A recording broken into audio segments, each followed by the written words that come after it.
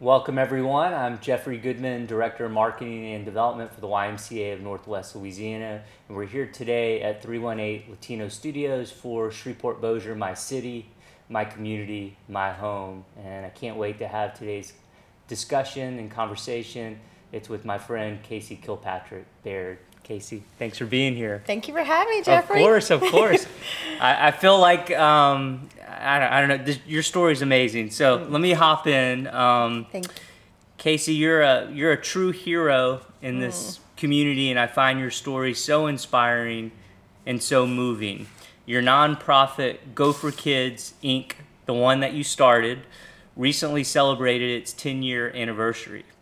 Let's explain the work that you do and the genesis of how it got started.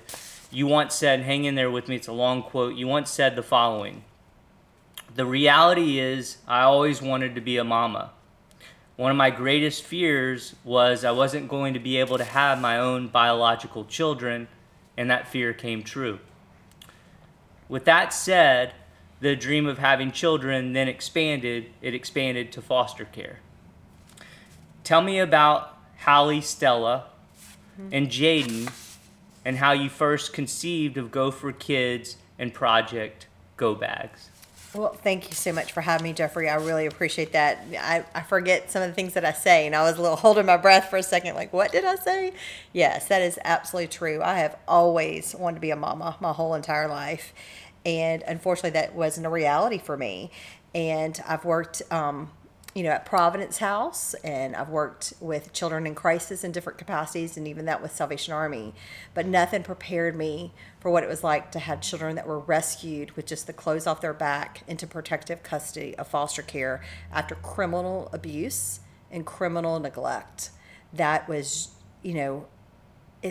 I'm still not okay. And that happened over 10 years ago. It was May the 19th, 2013 is whenever that happened. I knew that there were kids that needed help. I knew there were kids that needed someone like me to step in and be a mama.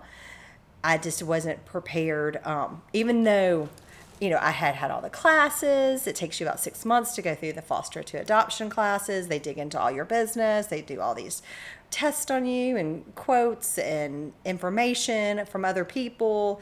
Same way, too, with having my master's degree. I've studied these things, but the reality of kids and the reality of kids in crisis and what that was like was just really overwhelming. So my son was 12 months old. I'm sorry. He was 11 pounds at 18 months old. So he was in 3-month-old clothes, like a newborn baby. Babies will be born even up to, 12 pounds, 11 pounds. He was 11 pounds at a year and a half from the criminal abuse and neglect. And my daughter was 17 pounds at almost 3. So she was basically like a 18-month-old size. So all from Webster Parish, all right here in the Arklatex. And they were rescued, actually, I found out this year in a traffic stop. I didn't know that before. But in a traffic stop where their biological people were selling drugs out of their car with them in it as infants. And you can't tell me that those children did anything to deserve that type of lifestyle. They already have seen the worst that life had to offer for them through those bad choices and those mistakes and those things that the adults were making in their life. And so that's where, when they were rescued, they were rescued with the clothes off their back into protective custody of foster care and arrived at my home 45 minutes later after I got the call from Department of Children and Family Services. And upon their arrival, there was a meth pipe and a Winn-Dixie bag with them. That's how close it all was to them. So DCFS and that with law enforcement gather up everything they need. They try to secure the perimeter, get them out of that crisis situation, get them where they need to go. And in that's how close they were to all those things. And so these stories that people hear, like on all the news channels, these are the children they're talking about. These are the children that at no fault of their own need to be rescued into protective custody of foster care. So it came from that place, knowing that our community wants to help and will help. but they need to know when, where, how, and what's needed from them. And they need it to be organized, and it needs to be systematic, and we need to be able to get it to the people in the arena doing the work, which is the DCFS workers and law enforcement, because they don't need us as do-gooders to come and make the situation worse. They need to get the children calm and safe and secured and get them what they need and get them out of there, and let the adults handle the other adults with court and restrictions and other issues that they have going on. Because when people are altered, we don't need to add anything else to that situation. And so, just to be clear, so DCFS, so the biological parents were arrested. Yes. At that time, and so then I guess law enforcement contacts DCFS. We have 2 children that need placement. Right. And then how does it work? You're a contact in DCFS's system at that point? So once you're a registered foster to adopt parent, that they know that they can call you when they get these kind of calls. Every call is different. It could be there's someone in their family, which is called kinship care. It can be that they need to go back to the state office building and find someone. But usually they have kind of a short list of people that are willing to step in the gap, that have already been trained and certified and looked into and passed all their credentials to be able to have them accept children in their home. And that takes about 6 months to a year to get that done, because they're not going to take a child in crisis and try to put them into this unknown situation. And so that's what happened in our case. But each case can be different. It could be children from school. It could be from a hospital. It could be a variety of different circumstances. I will say, too, that my children's biological relatives turned in their biological parents, which is one thing that I want to acknowledge, because it's really easy to do an us and them. But the reality is addiction is horrible. And I just want to acknowledge that and say thank you for thinking more of these children and what kind of life they could have versus just supporting biology. Because obviously if they could do better, they would do better.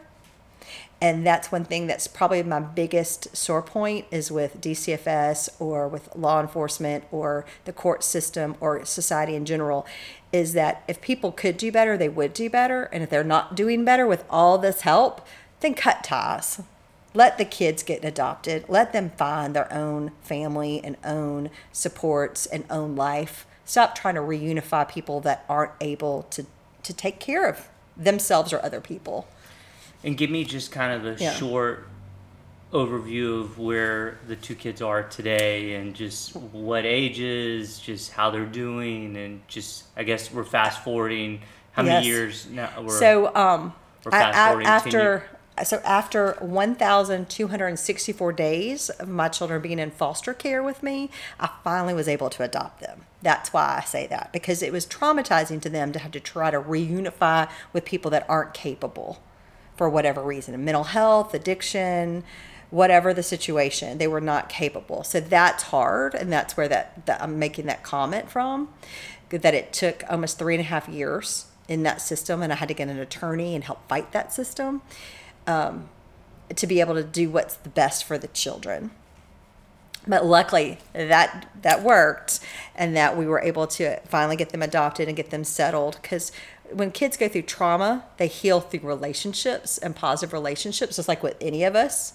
You have a bad relationship, you can heal through the next relationship if it's positive, and you try to work on yourself and you work on things, and that's how you get to a different place. And that's what kids need, is to be loved and nurtured in a home. And so I'm proud to say that it's been over 10 years since so they came to me May the 19th of 2013. So we celebrated 10 years that they've been with me, and almost 7 years that I've had them adopted. It was November the 4th. 2016 is whenever I got them finally officially adopted, and that was one of the happiest days of my life, knowing that I would not lose my babies, because you raise children and you love them and you nurture them and you do all the things for them, but then they're not legally yours. They're wards of the state until that happens.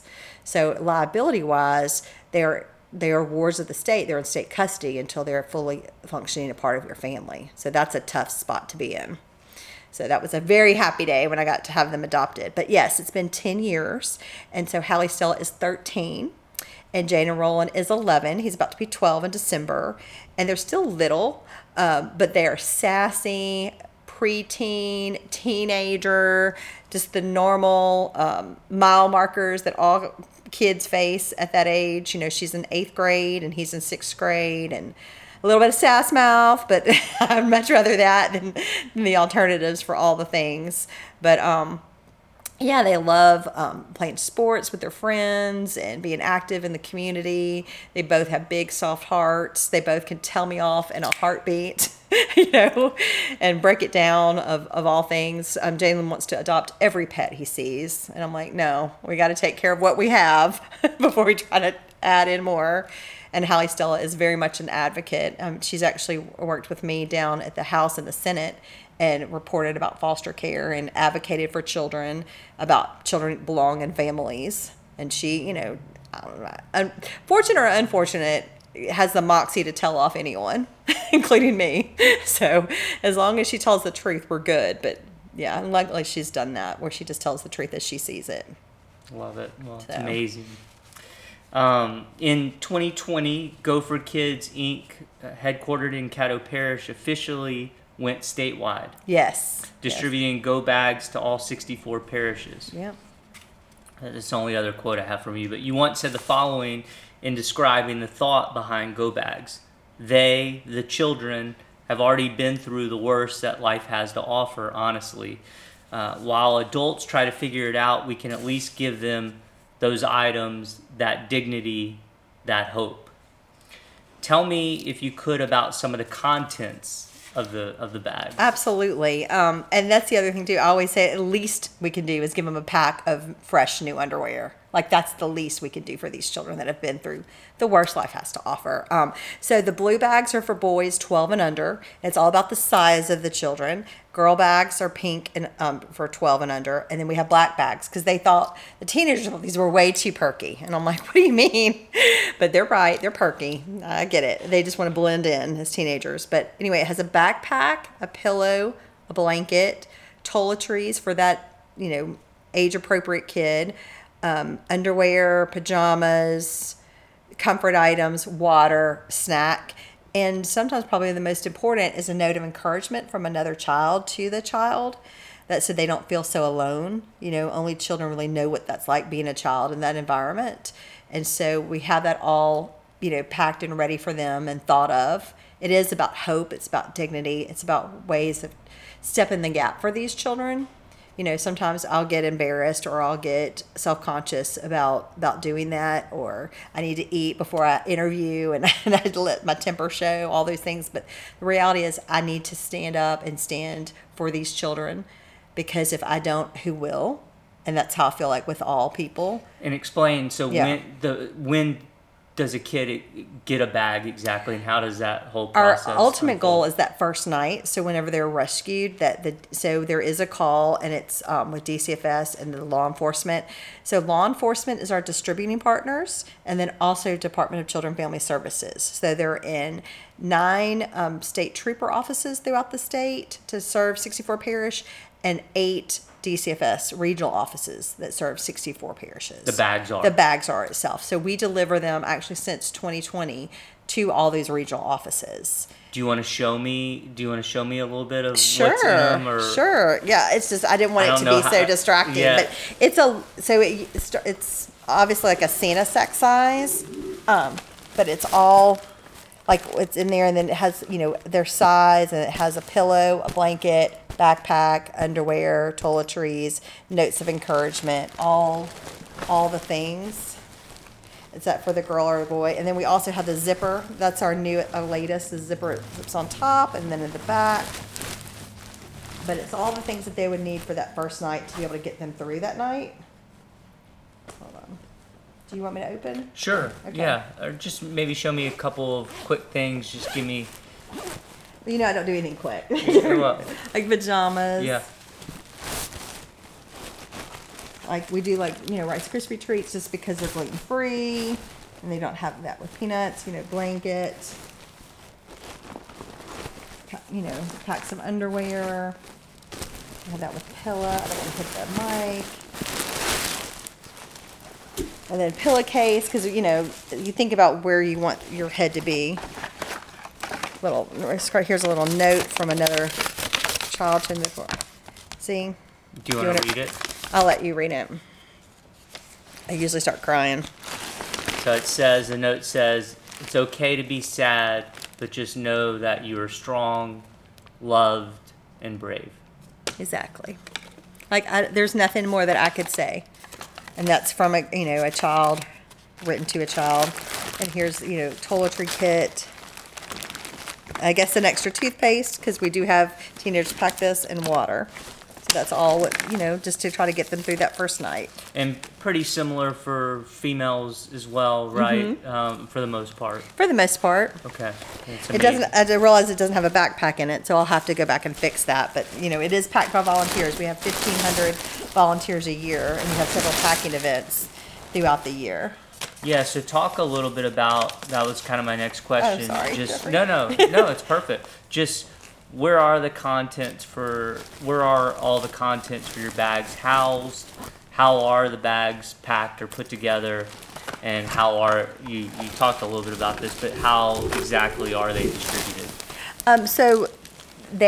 We are at the pleasure of the sheriff at the warehouse, right over in front of Amazon, right next to CCC, and it's the re-entry warehouse is what we're located in, and that we have a partnership with Louisiana Commission on Law Enforcement for that. And Sheriff Prater, whenever I worked at KTBS 3 News, joked with me about, Kilpatrick, I need to talk to you about your baggies. Everybody looks at me crazy in the press bowl. And it was actually during the flooding, and whenever he mentioned that to me, and he said, I need to talk to you about your baggies. I'm like, yes, sir. And he's like, I think you're being cheap. And I was like, sir? He was like, yeah, you don't need to put one pair of underwear. You need to suck it up and ask your latte drinking friends for a pack of underwear and give all these kids a pack of underwear. And so I popped, and I heard someone next to me say, you're going to take that from him? And I thought it was Bubba from KSLA. And I said, I guess I have to, because I'm like, have you talked back to the sheriff lately? You don't usually do that. But anyway, I was like, sir, okay. And then, anyway, so afterwards, and I said to him, I was like, so, can I start with you? And I said, you're going to help me? And he's like, sure. He was like, I'll get some money for my campaign. Here's $200. And I said, well, you just bought 20 packs of underwear, sir. And then the person next to me said, well, we'll talk after. And I looked over, and it was John Bell Edwards. So I didn't realize I was popping off. I was scared to pop off to the sheriff, but I popped off to John Bell Edwards standing right next to me, who was the governor, to be like, I guess I have to. But that's, how that started kind of developing more statewide, is just admitting the reality and talking where people ask me to come talk.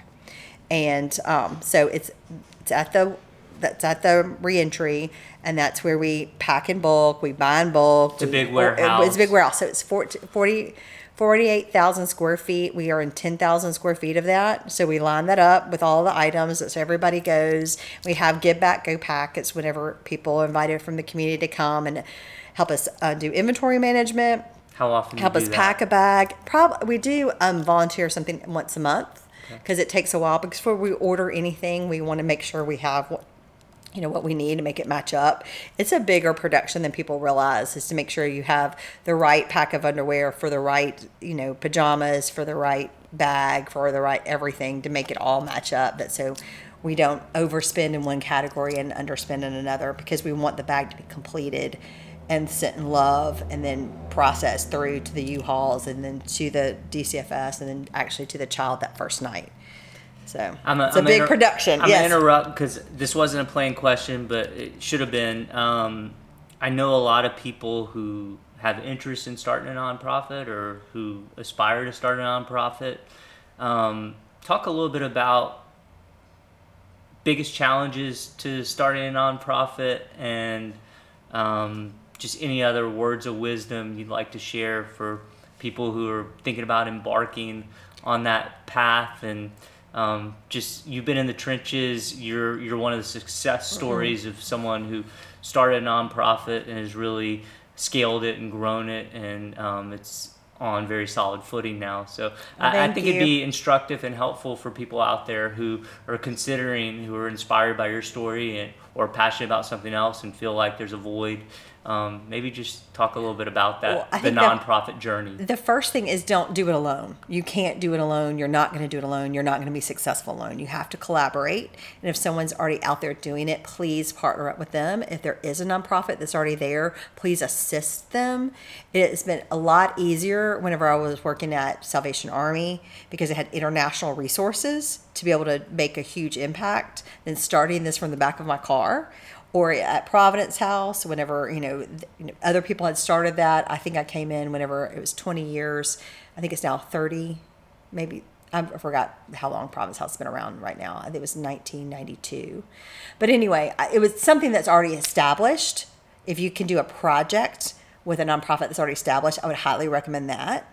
It's great advice. Because there's so much work and a board and to get all your 501c3, and then you've got to have that with an accountant, and then it's just a lot more work. Especially, I started this first as a project, and then I realized I needed to create a nonprofit around it because I wanted to be able to control really what I was doing, and I wanted to have children be able to volunteer, and people liability wise weren't going to allow that. They wanted 16 and up, and so that's where we parted ways with another nonprofit that kind of helped me start up. And so that's what I would recommend, is to partner with someone who already is doing something similar in the space, that you can have your own take on it and do it as a project, and then let that nonprofit help you with either that with the fundraising aspect or the board aspect, or oversee that.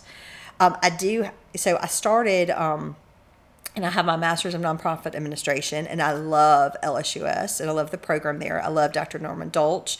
I started there with a certificate, ended up getting my bachelor's. So this is through INR. Yes, INR. And I'm on the board. I know, and that's why I was like, INR, I'm going to tell you this. I'm going to take you back. So I started with a certificate. And it was when I was at Red River Employment Services. I was a missionary before then in London for a year with homeless women. And then I worked for Brian Bird at Red River Employment Services. And so I got a certificate. And so then I ended up getting my undergrad.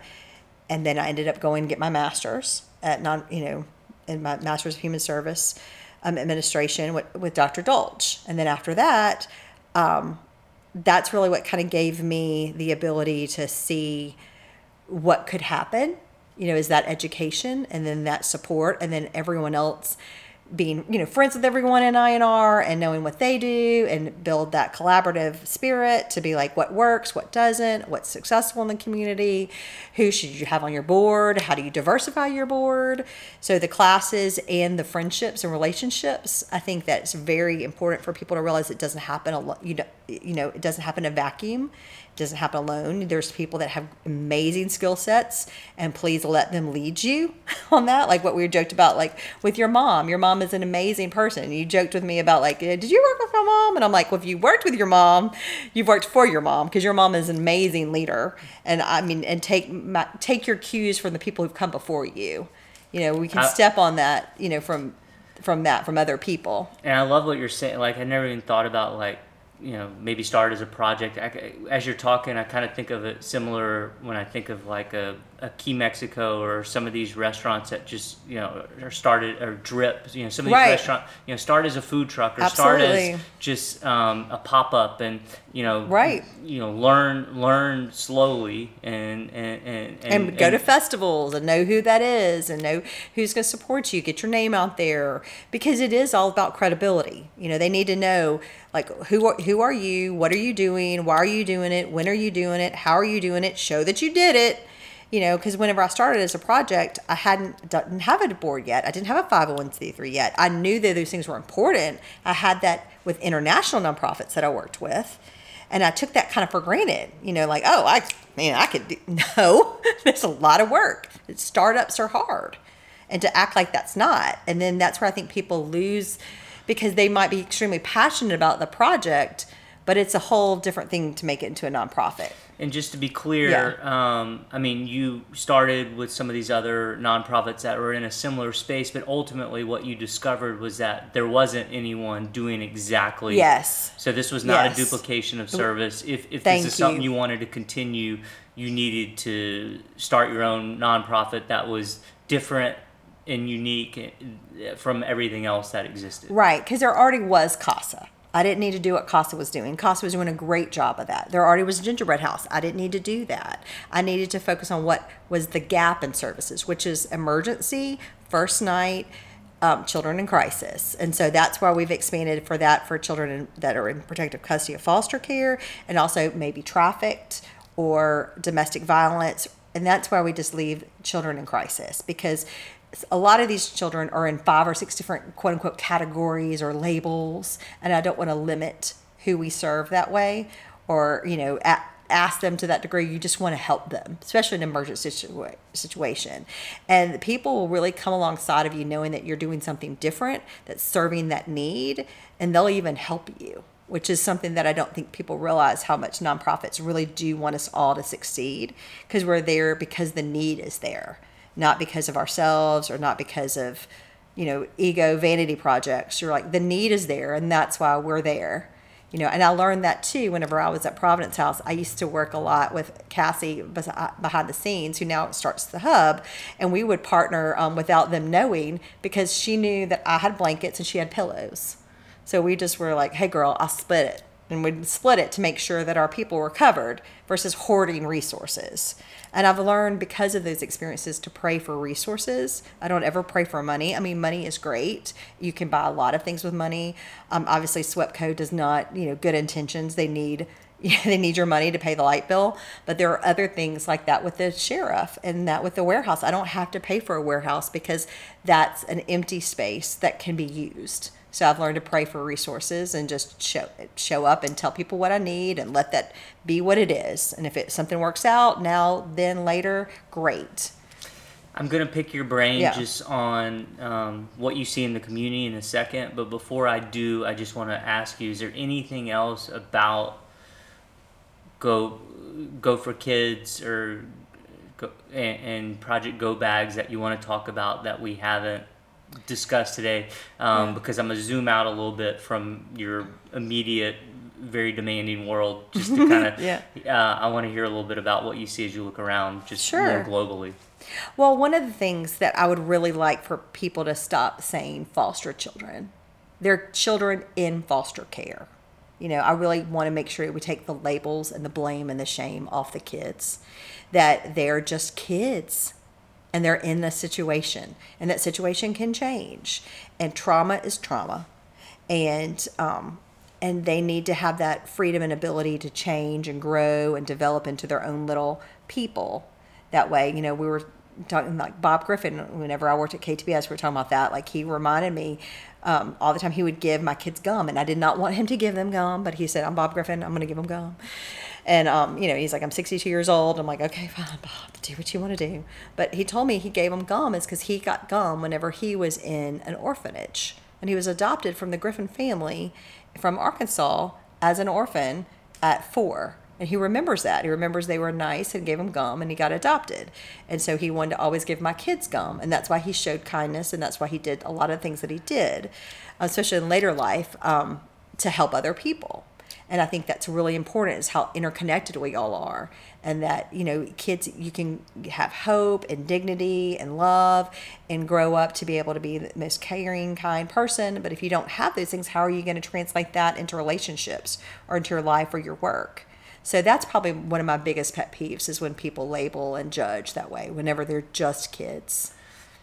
Just as you're talking, you've been on other podcasts, and I listened to a couple in preparation for today, and someone asked you, how hard was it for the kids to transition from their home to your home, or something along those lines, and your answer was great. Just, talk a little bit about your 2 kids and just what that process was for them, how hard it was to kind of get into their world, or to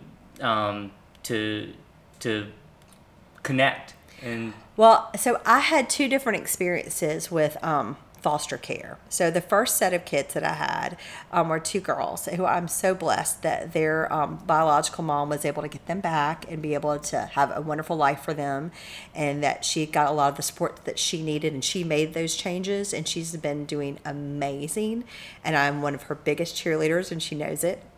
And I love them, and I love that she still lets me have a relationship with those girls, because those are still my girls. And she shared them with me, and she made those changes, and she was able to provide a different life.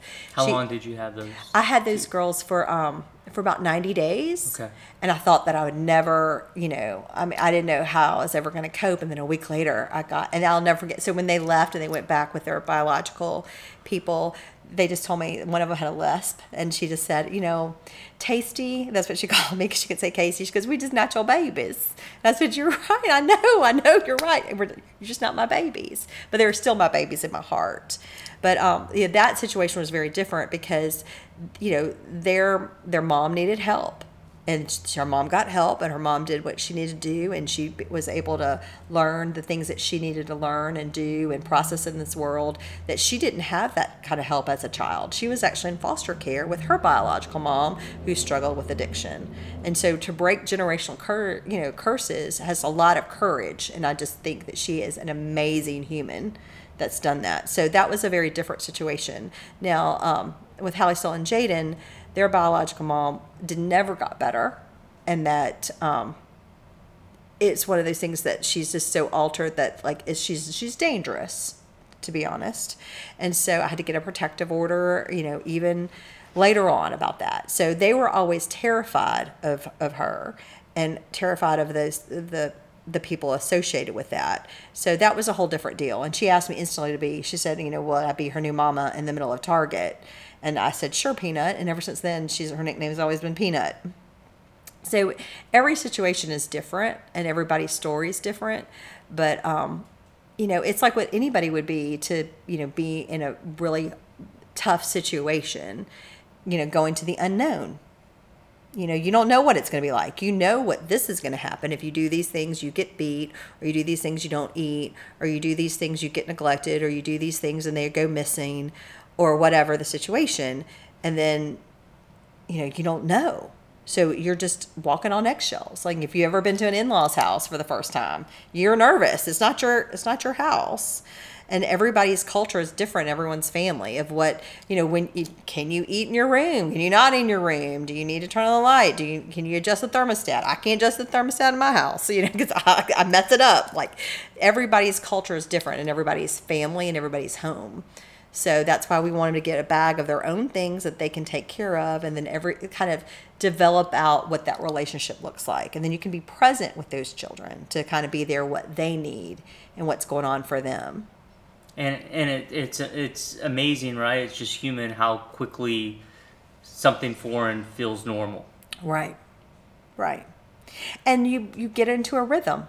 I got into a rhythm with those two girls, and they volunteer with me now at Go for Kids. And when they're ready to share their story with their mom, I'd love to have them do that. But right now, they come volunteer with that mom, who I love, at Go for Kids, and just normal volunteers, and people have no idea who they are to me and who she is to me and what that story is, and about how she pulled herself out and with God's grace and been able to, change generational curses on that. And be able to do, for her girls, and now they're happy, healthy teenage girls, making their own choices in their own life. And that, everybody has the story, and everybody has an origin. And usually when you kind of get to know people and kind of unpack things, you realize why they are the way they are. Yep. Grace of God, go I. Yep. Amazing. All right, so let's just kind of zoom out, like I said, a little bit. The next two questions are just more general. I'm just curious, as someone who's done just extraordinary work and been in the trenches for so long, I'm curious. My first question is just, as you look around the Shreveport-Bossier community or the Arklatex, what are some of the things that concern you the most, just about who we are as a community or what you see? I think not in a political standpoint, but I think COVID and the disenfranchised of us all connecting and moving forward together as a community, and that disconnection that happened, it's going to take a while to recover and to move the needle back forward. I think they were all trying to recover from being so fragmented from each other, and to bring that community back. I think that, we were kind of on a roll on some things, and now it's just going to take a while to patch it back together and patch us all back together to move that forward. So that's something that's concerning, is just kind of, cranking that back up, and to be able to have the events and have the connections and have the one-on-ones and have the conversations that need to happen, have the meetings. I think that's been kind of hard. It's just kind of, when people are operating in their silos for whatever reason, if it's mandated and forced for, our good or not, or whatever the situation is, that's hard. I think that people respond and build through relationships. I think there's so many resources that happen through relationships. I think that's one of our best community assets, is whenever we're able to use our relationships and work together and to be able to collaborate. And so that's why, I'm really excited about Dr. Heather Carpenter and INR. Is that how you say it? INR. I know. I don't want to be like, I'm so old school. I still say Pack-a-Sack, and I still say, 7-Eleven. I mean, I still do all these things. So, I shouldn't laugh because I'm dating myself. I know. I'm very much dating myself. All that, anyway, icebox, I still do that. It's been a lot of time with my grandparents, so it's really obvious in what I say and do. But anyway, with that, with human services, and to be able to connect and relate, and I think community forums are so great. I think any community relations and connections, because once you actually know people from different sides of an issue or a struggle or the tracks or political or whatever, it really diffuses a lot of things, where you just go, yeah, that's actually a really good point. I never thought of it that way, or I didn't know that, or that's information I wasn't aware of. And then you kind of build community. I think that's one of the best assets that we have, is that we've all seen in North Louisiana struggle of some kind. We had that with weather, we have that with the oil and gas industry, we have that with the casino industry, we have that with all of our industries, we have that, with all the things. We know what that's like. And so it doesn't, we need each other, and that nobody operates alone and nobody makes it alone. Totally agree. And then just, the other side of that question, just, you kind of talked about some of the things that you think are positive, but just, what makes you hopeful? What makes you optimistic, just as you look around at the Shreveport-Bossier community, that, things are better, or things are moving in a better direction? I think that we have so much shared history. I was thinking about that too with people, when all the people that came before us and that did good work, and their work is still viable, and like that, I was saying that with your mother, and then someone else mentioned that with my cousins, my grandfather's cousin with Virginia, like that all her work is not in vain, that we've all been able to learn and grow from their legacy, and that we're part of that legacy in a different part, and then hopefully that we're able to teach our children how to come up and do that as well. My mom, one of the things that she's very shy, she's got dementia now, but whenever she was active, she would always do Meals on Wheels, and she would have me go in the car, and she didn't want to go to the person's house, but she would be willing to drive for the food. And so I would literally take the food to the person at the house, and I realized, I was like, oh, this is just somebody's grandmother that needs to eat. This is not any different. This is not some scary person in this house. This person's very kind, needs to eat, and my mom could get a lot of her tasking done that way. I think when you bring children along with you into the community, that's one of the best things that you can do, that's they can realize it's not that different.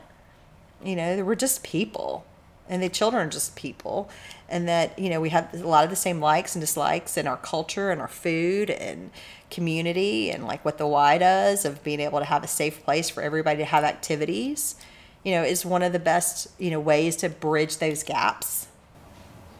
Yeah, well, I think what you're doing is extraordinary. Everyone should be aware of Casey's work, and I'm just so proud of you, and I can't believe what you've done. I can't wait to see what you do moving forward. Anything else you want to share? Those are all my questions, but we have all the time in the world, so if there's anything else you want to mention or say. No, I'm just really grateful that the community has come alongside it and supported me. I started this because I got mad.